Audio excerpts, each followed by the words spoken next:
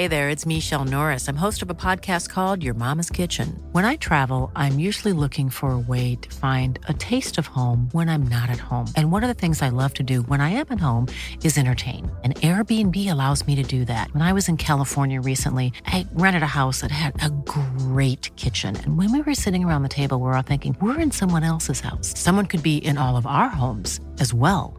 If you have a home, but you're not always at home, you have an Airbnb.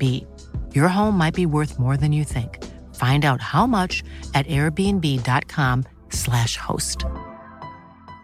Hey, I'm Ryan Reynolds. At Mint Mobile, we like to do the opposite of what Big Wireless does. They charge you a lot, we charge you a little. So naturally, when they announced they'd be raising their prices due to inflation, we decided to deflate our prices due to not hating you. That's right. We're cutting the price of Mint Unlimited from $30 a month to just $15 a month. Give it a try at mintmobile.com/switch. $45 up front for 3 months plus taxes and fees. Promo rate for new customers for limited time. Unlimited more than 40 gigabytes per month. Slows full terms at mintmobile.com. Wow. Nice. Yeah. What you're hearing are the sounds of people everywhere putting on Bombas socks, underwear, and T-shirts made from absurdly soft materials that feel like plush clouds. Yeah, that plush. And the best part? For every item you purchase, Bombas donates another to someone facing homelessness. Bombas. Big comfort for everyone. Go to bombas.com/ACAST and use code ACAST for 20% off your first purchase. That's bombas.com/ACAST. Code ACAST.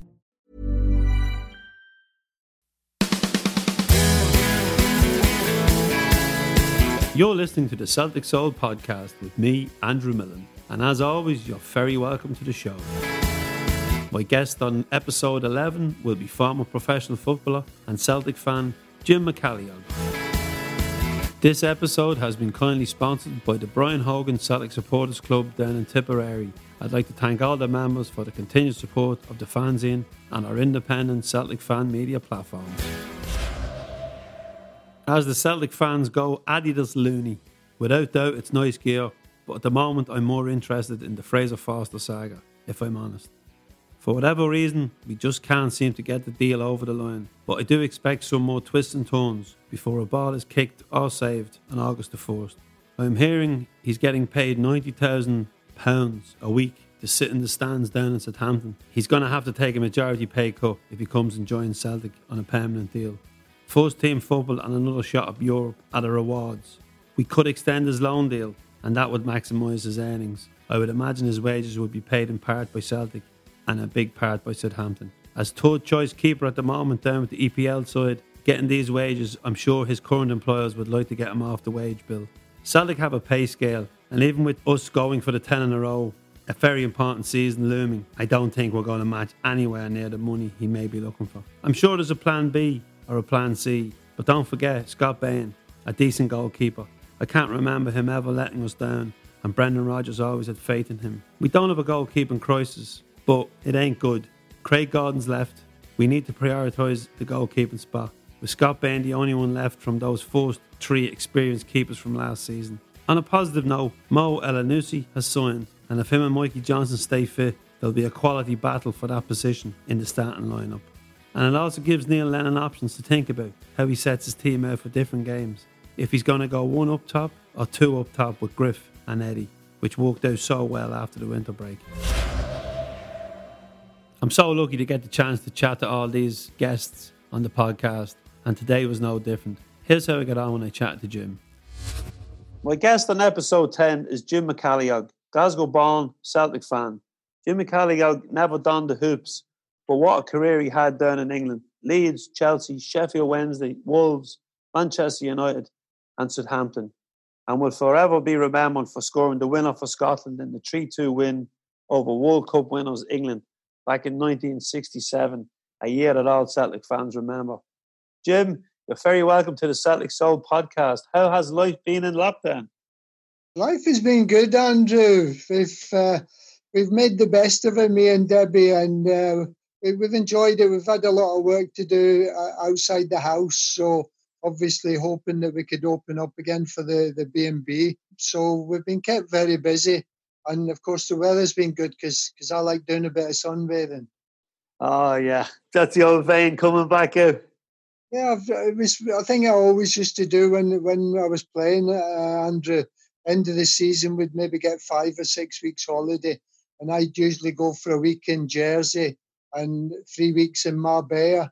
So I loved the sun. I kind of followed it for a bit, but that just recharged my batteries for getting back to starting pre-season training again. Just while you're talking about pre-season, before we kick on in, most players I speak to hated pre-season. John Hart and Paul Bowen, Scott McDonald, and this, all played in different eras for Celtic, but they all hated it because they loved having a couple of points during the summer.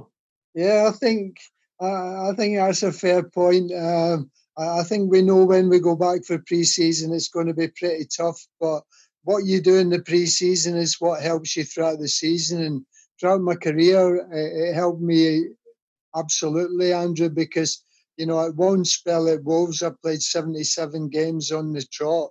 So that proved it. That a good pre-season is what you've got to aim for. Now, I'm going to take you back a bit, Jim. You joined Leeds as a teenager after playing for the Glasgow Schools. Can you take the listeners back to your childhood and those teenage years in Glasgow? Who were you influenced? Were you influenced by Celtic players back then? And did Celtic ever come in for an offer because you were a youngster in demand?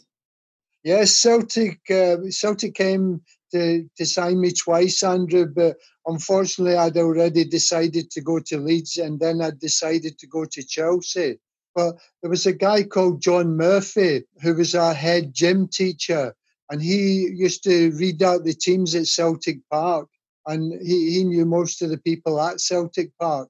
And when I first went to Holyrood from St Francis Boys School, John Murphy called me in his office on my first day at Holyrood. I was 13, and he says, "Nice to meet you, James." And he says, "Celtic is going to be keeping tabs on you." But the thing was, I went back to the classroom, and because the message had come over the tannoy, all the lads, my schoolmates were saying, "Are you in trouble?" And of course, I couldn't tell them what John Murphy had already said, because they think, what a big-headed so-and-so he is. So I had to keep that to myself. I've obviously followed Celtic when I was a boy. I used to sneak down to Celtic Park. My dad wasn't really that much bothered about football, but we used to sneak under the turnstiles or get over the turnstiles and look at some the great players that Celtic had in the 50s, Andrew. And there certainly was, and a lot of my heroes were, I was fortunate enough to see Charlie Tully. There was quite a lot of Irish guys. Sean Fallon, obviously, I've seen a wee bit of him. I've seen a bit of Neely Mochan, Bertie Auld. But probably my biggest hero at Celtic Park, because I like to play with the ball and I like to pass the ball, was Paddy Crerand. And Paddy was a big influence. And of course, he was from the same district as me, Andrew, which was the Gorbals. We were both born in the Gorbals. And funnily enough, we both went to Holyrood Senior Secondary. Did Charlie Gallagher, Charlie was from the Gorbals as well, obviously Paddy's cousin. So there was some talent knocking about the Gorbals. Yes, there certainly was. It was not only in the football side of it, there was a lot in the music scene as well, and also in the boxing scene. I used to walk from the Gorbals to Celtic because I lived in Cally Road, so I just walked straight out Cally Road, keep on going past Shawfield, and that would take me to Parkhead. Now, you obviously know what it's like to come through as a young player. Celtic have produced plenty of talent through the ranks over many decades, and the current team of James Forrest and Mikey Johnson, just to name two. But there's so much pressure on those players to win the 10 now. Do you think that this will stop the club maybe feeding young players through until the end of this season, because it's just such an important historical season? Well, I think that's going to be up to, obviously, Neil, because Neil is seeing them at first hand, Andrew. With due respects to the fans, we see the team on a Saturday afternoon or a midweek game. Neil sees them throughout the week, and that's what Neil's job is. And he's, by the way, he's doing a great job. That's what Neil's got to look out for and see who he thinks is maybe going to give him an edge somewhere. And Mikey Johnson and James Forrester, they're obviously great players, although they're young lads, and they've handled the occasion before. And I think you've always got a good chance with young players. I tend to think I would put young kids in and give them a chance, even if there's pressure in there, because there's a lot of pressure trying to be a footballer. So they've come through all of that. So, no, I would be quite happy putting young players in. And obviously you made your debut at 18 at Chelsea when you moved from Leeds. You also became the most expensive teenager in Britain when you moved to Sheffield Wednesday. So you're in a good position to judge this. We took in a young player last year, well, a number of young players, but one shined, young Frimpong. He's done really well since he arrived at the club. He forced his way into the team, maybe before people thought he would, because I remember speaking to William McStay and it was kind of like, yeah, it'll take a while to get these in. But he was in the team quite young. Did he impress you? Absolutely, because he was coming. The side that me and Debbie watched the matches is the other side from the tunnel. So, of course, we got a really good look at the young boy, and he's a great prospect. And, it's great when you're, especially a defender, you're under pressure and you've got a wee guy like him that you can feed the ball to him and he'll take it away down the wing and he'll take people on. And he's always looking to get forward. So, yeah, I think he's very impressive. I think it was a shame he got that injury. It was just one of them things that happens in football. I think it was against Kilmarnock he got the injury. And that kind of stopped him for a little while.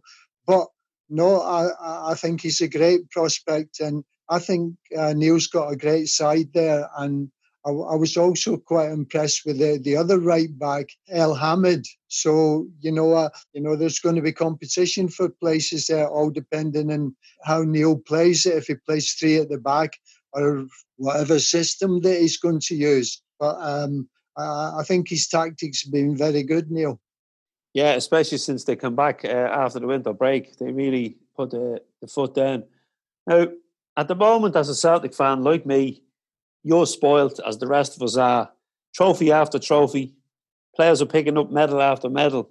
But you were very unlucky in your career in finals. You lost out in an FA Cup final with Sheffield Wednesday, a UEFA Cup final with Wolves, before finally winning the FA Cup with Southampton, against Man United, after Tommy Docherty had sold you to them after winning promotion with United, who you suffered relegation with. So it's been a topsy-turvy career.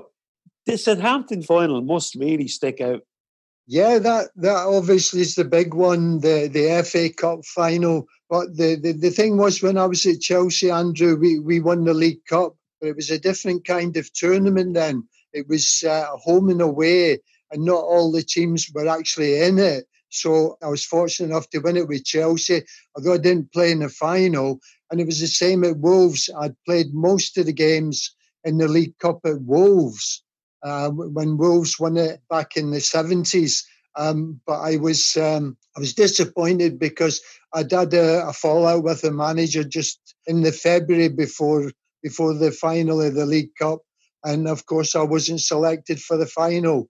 But Wolves won, so I was very happy for the boys. But I think the thing is we can't all win everything, Andrew. And like you say, we've been spoiled. We've watched Celtic winning so many games, and it just always, sometimes it's not to be, Andrew, because there's been a lot of great teams that have not won finals. There's been a lot of great players that haven't even played in finals. So as far as I'm concerned about winning and losing, it's better to have taken part in the final, Andrew. The one place I didn't like losing was a semi-final because, of course, you don't get to the final. You don't get to Wembley? No, well, Wembley was always my big goal, Andrew, because as kids, we used to always go for the Glasgow Green. But when we were on our way back, we used to sneak into the Bowling Green and get the jackets down and play on the Bowling Green as though we were at Wembley. So Wembley was always a big motivation for myself. And you graced it a few times. Yeah, I loved it. The game we played in the Charity Shield, I thought was marvellous. We played Liverpool after we'd won the Cup. and Liverpool won the league that year. And Liverpool only beat us 1-0. And it was a very warm day, I remember that. But that was great to play Liverpool, and we nearly beat Liverpool on that day as well. You know, we'd have sorted two very good teams out, Man United in the Cup and Liverpool in the Charity Shield. Oh, brilliant. Was that Laurie McMenemy was manager? Yeah, that's Laurie. Laurie, I don't know how well up you are on your history, but I'm sure there's a lot of the guys listening, Celtic fans. Laurie McMenemy, there was a great guy called Jimmy McMenemy, used to play for Celtic years ago. So I don't know, Andrew, I'm not great on it, but I know that his family was associated with McMenemy family with Celtic. So wow, I didn't know that. Yeah, we might have to ask Dave or Pat on that one. Yeah, we need to go to the historians. Jim, 10 in a row. You remember the first 9 in a row Celtic done. We both have memories of Rangers equal, innit? Both teams were favourites to do the 10 but failed. Firstly, have you any memories of that 9 in a row campaign, and then when they didn't reach the 10, the original Celtic 9 in a row? Yeah, well, you know, back then they were going for the 9. The 10 wasn't such a big number because, of course, when Rangers got the 9, then it made it a bigger number now for Celtic to do it. But I think Celtic's up to it. I've every confidence that they'll do it this year. I think they didn't play as well as I know they can play in one of the Rangers games. But no, I think that Neil's got to take the pressure off them as much as he can. But I think if they just carry on with how they finish the season, I think there'll be too much for everybody else. And I'm absolutely convinced, not putting any pressure on the boys, that they will get 10 in a row. You sound very confident, Jim. Absolutely. And do you think you spoke about Neil there? Do you think he can learn from maybe the mistakes made by Jock Stein? Because no one thought Celtic could be beaten that season. And if memory serves me right, and the history book serves me right, I think Celtic finished third behind Rangers and Hibs. I'm not sure about that, Andrew, but Jock Stein casts a big shadow, doesn't he? Yes, he sure does. Jock certainly knew his stuff, and of course Neil's played at a good level as well, and he's had quite a few years now in the management side, and everything that I think he's done up to now, he's done very well, and of course he's maturing even more so than he was X amount of years ago. So, like I said, I'm absolutely convinced they will do 10 in a row. Okay, I'm going to rewind a bit now, Jim, back to your playing career. All the goals you scored. You know, you spoke there about Cup final and the Charity Shield. I know there's other highlights. I know you scored against Juventus in the run to the UEFA Cup final, which was a two-legged affair then, I believe. And it was Tottenham that beat you in the final. And you also had that famous goal at international level against England. Can you tell us a little about some of the highlights of your career, some of the ups and downs, and maybe some of the players you played alongside or played against? Yes, the highlight, obviously, of my career was the thing that I dreamed of and what I wanted to do, and that was to play for Scotland. And, of course, to play alongside the team that I was actually in, it was quite an amazing team. There were some great players in there. Dennis Law, Jim Baxter, Billy Bremner.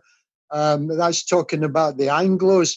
And then, of course, you've got the Lisbon Lions, little Bobby Lennox, and Tommy Gemmell, and Willie Wallace, and Ronnie Simpson. I mean, they were in the team. It was a fabulous team, and it was a fabulous day.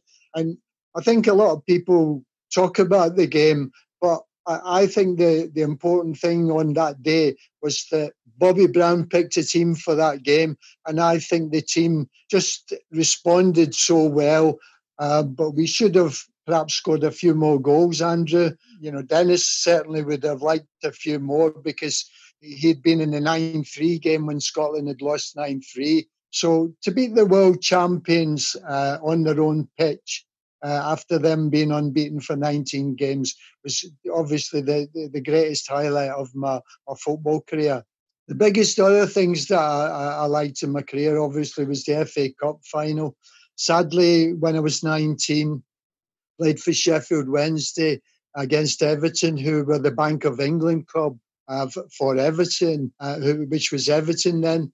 John Moores, who had the pools, he was the owner of Everton as well. And of course, we were 2-0 up and we lost 3-2. Well, at 19 years of age, that was really pretty hard to take. But you have to take it, Andrew. You have to move on.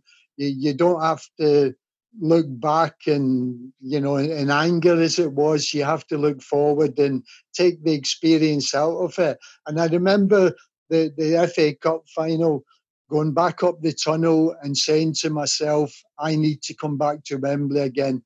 Even though we'd got beat, I wanted to get back. Fortunately enough, I was back the following year for Scotland. And then, of course, it was another 9 years until I got to the final again with Southampton. Southampton was quite amazing. I think you could get 6-1 for us. Manchester United had a great year. Southampton, we were very much an up and down side. We weren't very consistent at all, but we had some great players. We had Mickey Shannon, who was the England number one pick as in the forward line. We also had Peter Osgood. Peter had been transferred for a real big lot of money. I think it was something like 275 grand, which back then was a lot of money. And he had been a great player for Chelsea. So, getting to Wembley, United were flying. They absolutely had a great year. So it was all up to us to try and beat United. Well, after the first 20 minutes, I think we controlled the game very well, Andrew. And we run out easy winners in the end. I can't remember Man U doing a lot in the second half. But that was a great thing for myself to actually win an FA Cup winners medal. And it says winners on it, even though Tommy Docherty says it was an offside goal. What was your relationship like with Tommy? Because you hear so many stories about him.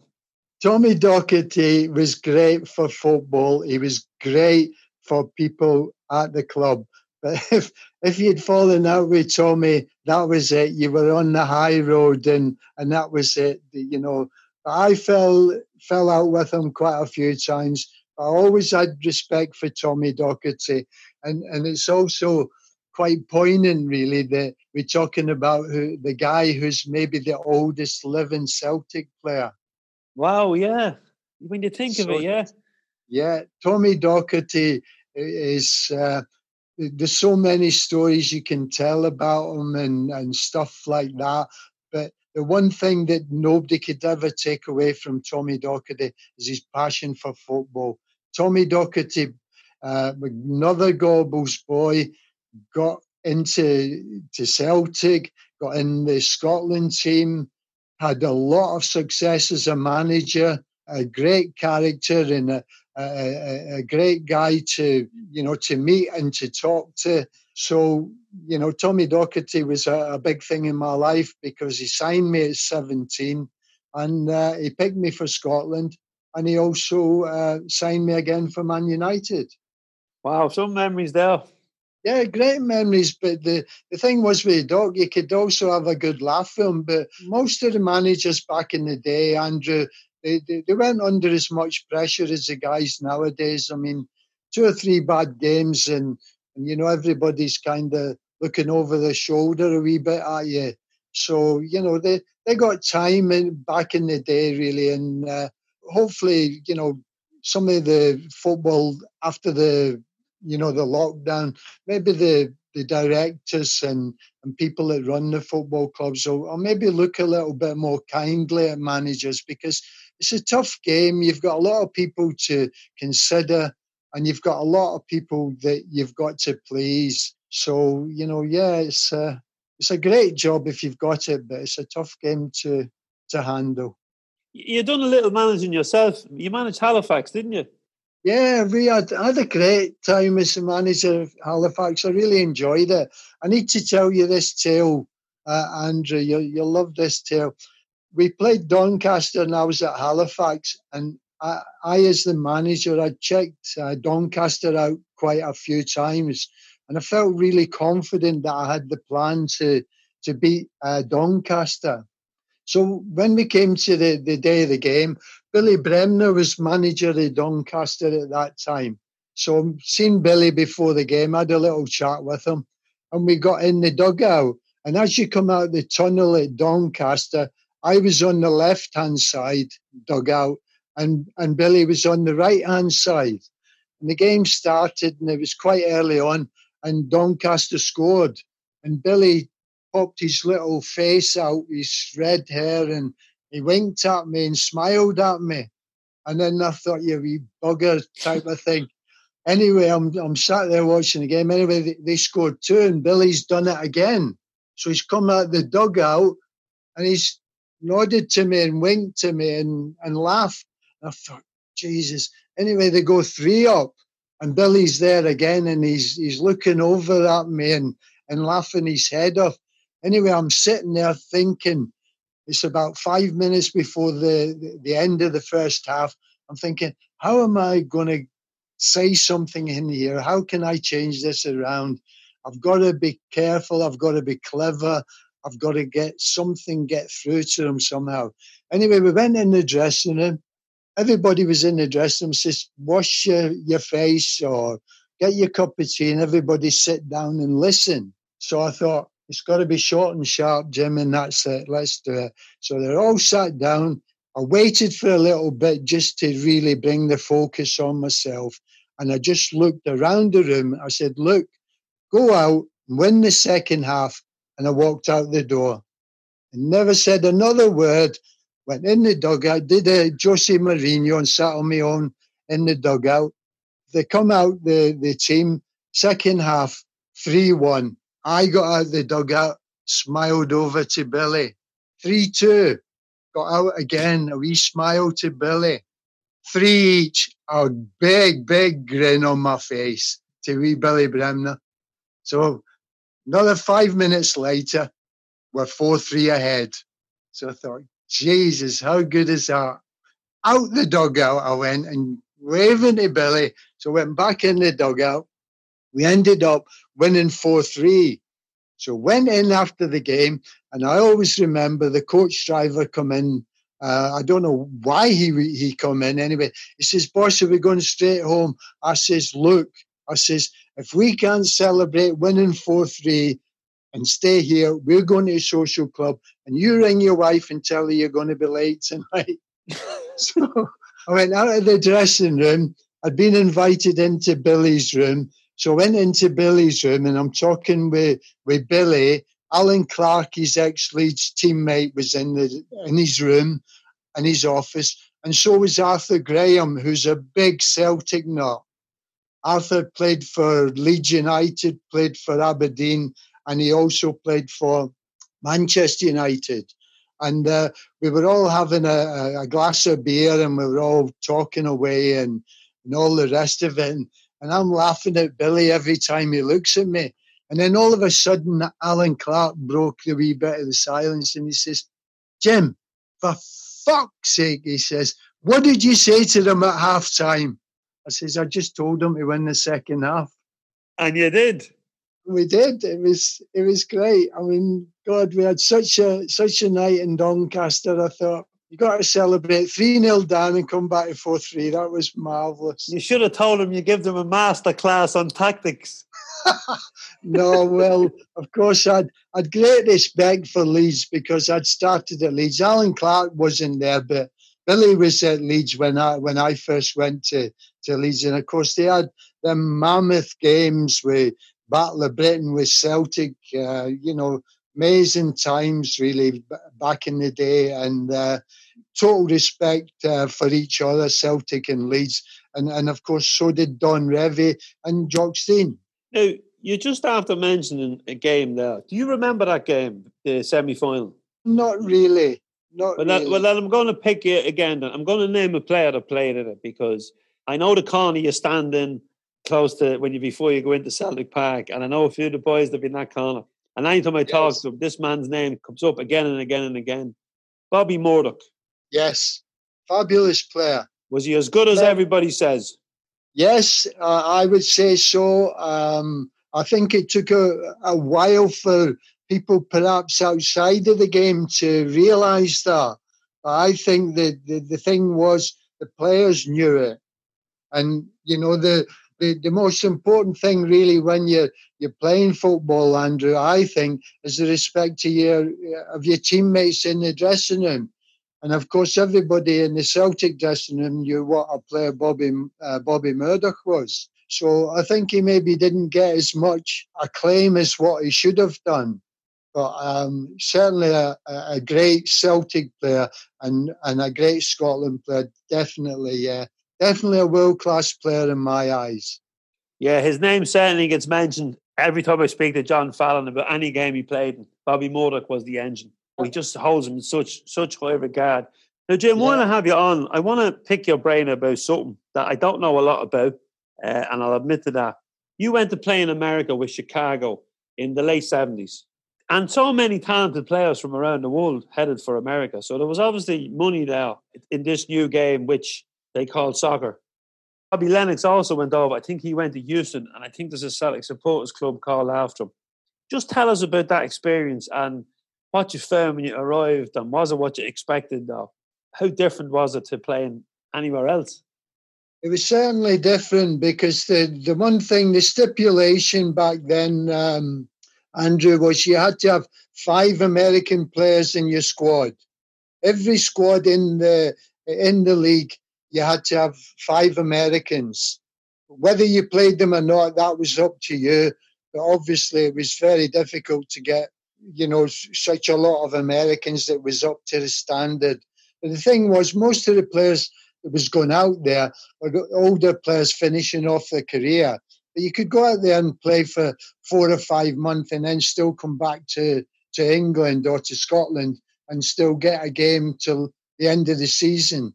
So it wasn't like a year's contract. But the thing that I thoroughly enjoyed about it was I was obviously a big fan of Pele. And I think it was 5 games into me being there, which I went to Chicago Sting. We played the New York Cosmos, who Pele was playing for.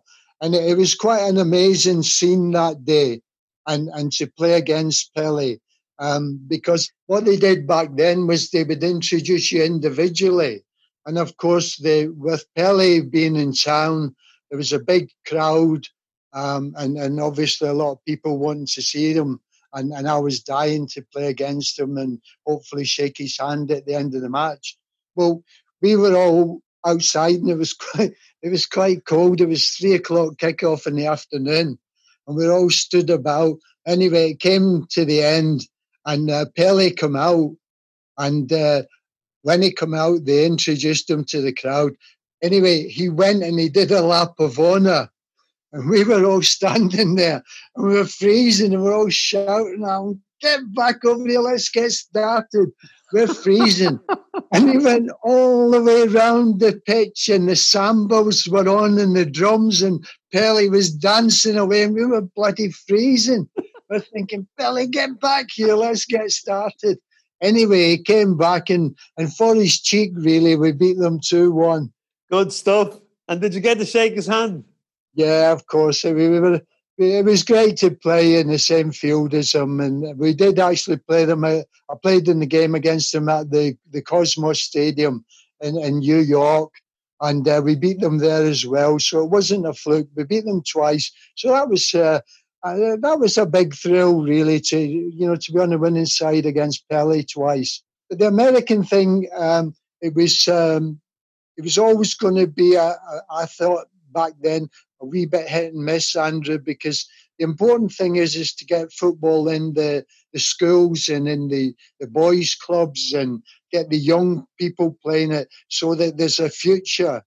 It's okay paying out the big money for, professionals that are coming to the end of their career and some young professionals that perhaps haven't made it in the UK could go out there and have a chance making the grade in America and have a better lifestyle, Andrew. That was the other part of it. But as regards the money was obviously good, and for a player coming to the end of his career, that just helped you that bit more.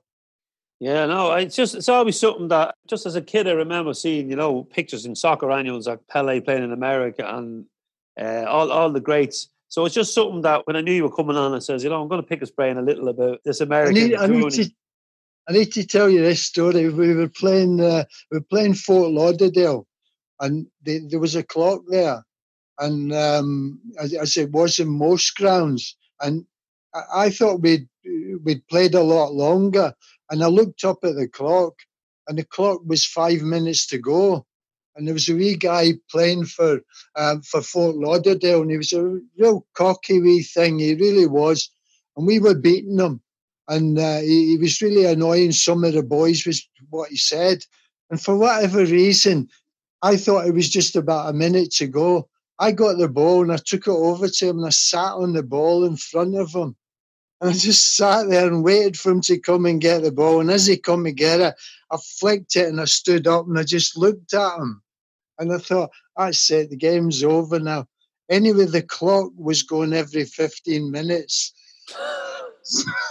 So I'd sat in the ball, took the Mickey out of him, took the Michael out of him, and there's still 15 minutes to go.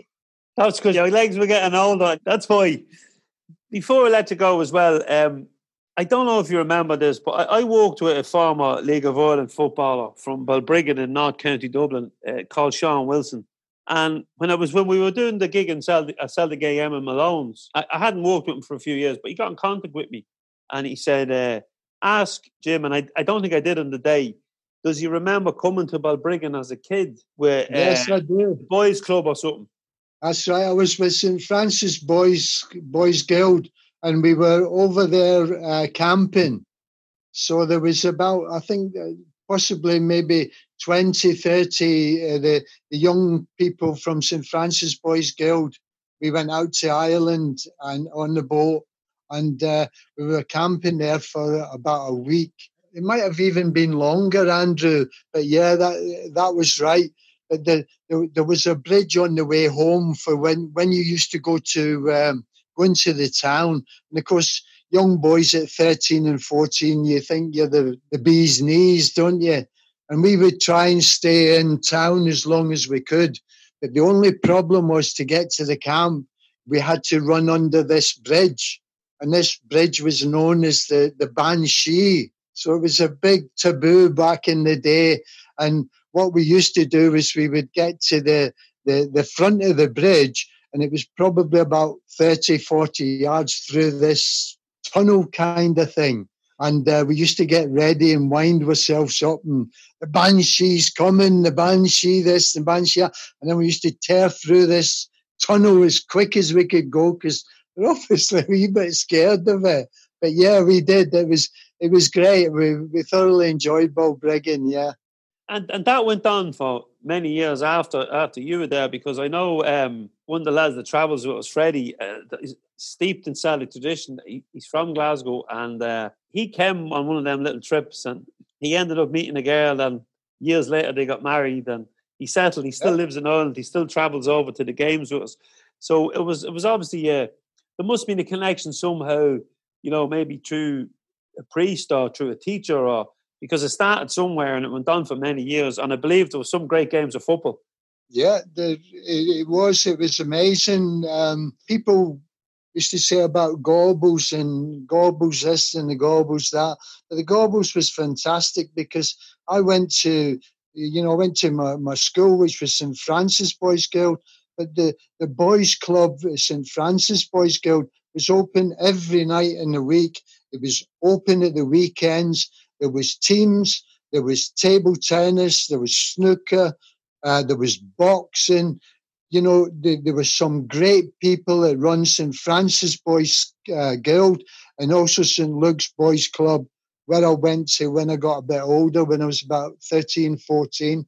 And there was guys there that were devoted to keeping these places open at night so that, people like myself and other kids in the Gorbals would keep us occupied, and we wouldn't get into any trouble anywhere. Yeah, big shout out for the Gorbals as regards looking after the community. Yeah, definitely. That's brilliant. I think we could do with some of them places now, Jim. Absolutely. It's it was a great thing, and I remember the guys' names. There was a guy called Joe McCabe at St Francis Boys Guild. There was Billy Wallace and Tam Daly at St Luke's Boys Guild. You just remember them because you knew that they put in time for you, Andrew, and they were lovely, lovely men. They were always there for the kids. Brilliant. Jim, it's been an absolute pleasure chatting to you. I've decided after a long, long time I'm going to write a book. Brilliant. Yeah, so my book will be getting hopefully published either the end of this year or maybe in the beginning of the new year. But I've thought about it for a lot of years, Andrew, and I just didn't want to do anything that was going to be sensationalism. I want to talk about football. I want to talk about things that maybe the spectators or the fans, have never heard about. And because football is enriched everybody's life.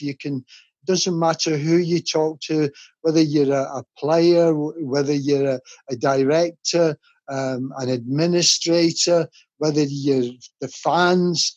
I think my old manager at Sheffield Wednesday, he gave out a saying about football and how good football had done down through the years. He said it was about creation, that football, was even better than the creation of the world type of thing, which is quite amazing. People love football, Andrew, and so many people have taken part in football. But Jim, we've only touched on your story today, and even just the conversation. I can't wait for the book because I know the Gorbals well, the teams you played for, the winning, the losing, scoring that goal, and then your childhood and visiting Balbriggan, which is only up the road from me. So, I'm sure there's a lot of people be looking forward to this book, and maybe a few might be weary. No, I don't think so. No, it's something, like I said, I have such a passion for football, and it's about football, and it's about the wonderful sport that it is. Well, Jim, the best of luck, and we look forward to reading it and going to the book launch. I'm sure there'll be plenty of free champagne. Hope so. Looking forward to it. Just before you go, I was mentioned there before we were chatting about the book, the people that's around that little where you stand outside the Pools office, the knowledge of Celtic is unbelievable and of life. And you have the King of Donegal, Charlie McGinley, there as well. Yes, Charlie's a great guy. John McLaughlin, they're all around there. John Fallon, Charlie Gallagher. Anybody wants to come and say hello, we're always round about the Pools office, and we'd be delighted to say hello to you. And also there'll be Tommy Stevenson, who seems to be getting younger by the season. Yeah, of course, Tommy and his boy and his grandson. So they're keeping up the tradition. It truly is a brilliant club to follow, and the little pockets that we meet outside the ground and we have a little chat and a little nod of the head some days. And it was a pleasure. I think it was Charlie that introduced me to you, and it's always been a pleasure to speak to you and Debbie. And maybe someday I'll come and stay in the bed and breakfast. Yes, anybody else wants to come, give us a shout. Yeah, Langside Bed and Breakfast. It's in Fenwick, Fenwick. It's in Ayrshire, and we'd be delighted to see any Celtic fans. It's on the way to Celtic Park from Stranraer. Tell Debbie to get the rashers out of the fridge. I'm on my way. Yeah, that'll be great, Andrew. Look forward to seeing you. Jim, it's been an absolute pleasure. Thank you so much for your time. Thank you, Andrew. Take care, everybody. Stay safe. Thanks to Jim for taking time out to chat to me today. From the Gorbals in Glasgow to Wembley, from Chicago to New York. Tommy Docherty, Billy Bremner, Laurie McMenamin, Paddy Crowand, all big names in football. I can't wait to read his book when it's finished. Thanks once again to everyone who has visited our website, CelticFanzine.com. We are currently working on issue 110 of the fanzine, which will be the first of the new season. And I would like to thank everyone who has signed up for subscriptions. Thanks also to everyone who bought one of our t-shirts. The new Rude Boys one has certainly caught the imagination. A couple of old skins and Rudies out there, obviously supporting Celtic. You can check out all our t-shirts and merchandise at our online shop at celticfanzine.com/shop/. And we have new designs going up each week. Your support means we can continue to create free content and free live events as we move closer to returning to a new kind of normality. The podcast is available on all platforms, Apple, Acast, Spotify, or whatever platform you prefer. So please subscribe and follow us so you never miss an episode of the Celtic Soul podcast. And don't forget to check out our social media pages on Facebook, Instagram and Twitter. And you can also listen to all the podcasts on our website. Thanks again to our sponsor, Brian Hogan Celtic Supporters Club down in Tipperary. And thanks for giving Shane again a copy of the fanzine. I love the picture of him with the mag. Quality boys. I owe you a point or two and I finally get down after lockdown. Special thanks as always to our producer Ronan McQuillan and to you the listeners. Thanks for all the comments. Keep them coming in and don't forget to let us know your story or who you would like us to have on the podcast. Enjoy the weekend. The restaurants and the bars are back open and I'll be out myself celebrating with my Rangers supporting mate for his 50th birthday. What the fuck? Calm down. It's my Queen's Park Rangers supporting mate, Baz. The face of Ronan, the producer, when I said that. Amazing what one word can do for people. We will be back on Tuesday with episode 12 when my guest will be Keith Galloway, an Australian Rugby League internationalist who played at the highest level in Australia and also with the Leeds Rhinos. And when at the Rhinos, it gave him a chance to come up to Glasgow to watch the team he supported as a boy, Celtic, after his dad brought him up the Celtic way after emigrating from Scotland. Keep the faith and remember, we still have to keep safe as we wait for the fixtures, which should be out soon if Hearts and Co don't win their civil action against the SPFL, which, to be honest, we don't need. We need to get the fixtures out and we need to get back watching Celtic as planned on August the 1st, even if it is on the TV, because we are going to do 10 in a row.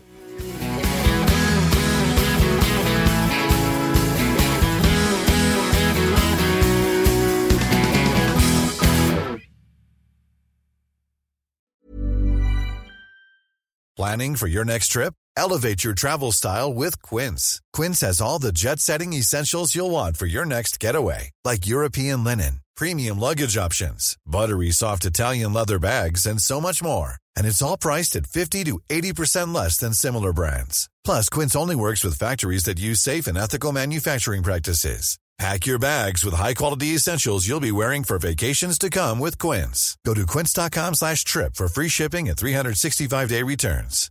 Hi, I'm Daniel, founder of Pretty Litter. Cats and cat owners deserve better than any old-fashioned litter. That's why I teamed up with scientists and veterinarians to create Pretty Litter. Its innovative crystal formula has superior odor control and weighs up to 80% less than clay litter. Pretty Litter even monitors health by changing colors to help detect early signs of potential illness. It's the world's smartest kitty litter. Go to prettylitter.com and use code ACAST for 20% off your first order and a free cat toy. Terms and conditions apply. See site for details. Hey, it's Paige DeSorbo from Giggly Squad. High quality fashion without the price tag. Say hello to Quince. I'm snagging high-end essentials like cozy cashmere sweaters, sleek leather jackets, fine jewelry, and so much more. With Quince being 50 to 80% less than similar brands. And they partner with factories that prioritize safe, ethical, and responsible manufacturing. I love that. Luxury quality within reach. Go to quince.com/style to get free shipping and 365-day returns on your next order. Quince.com/style.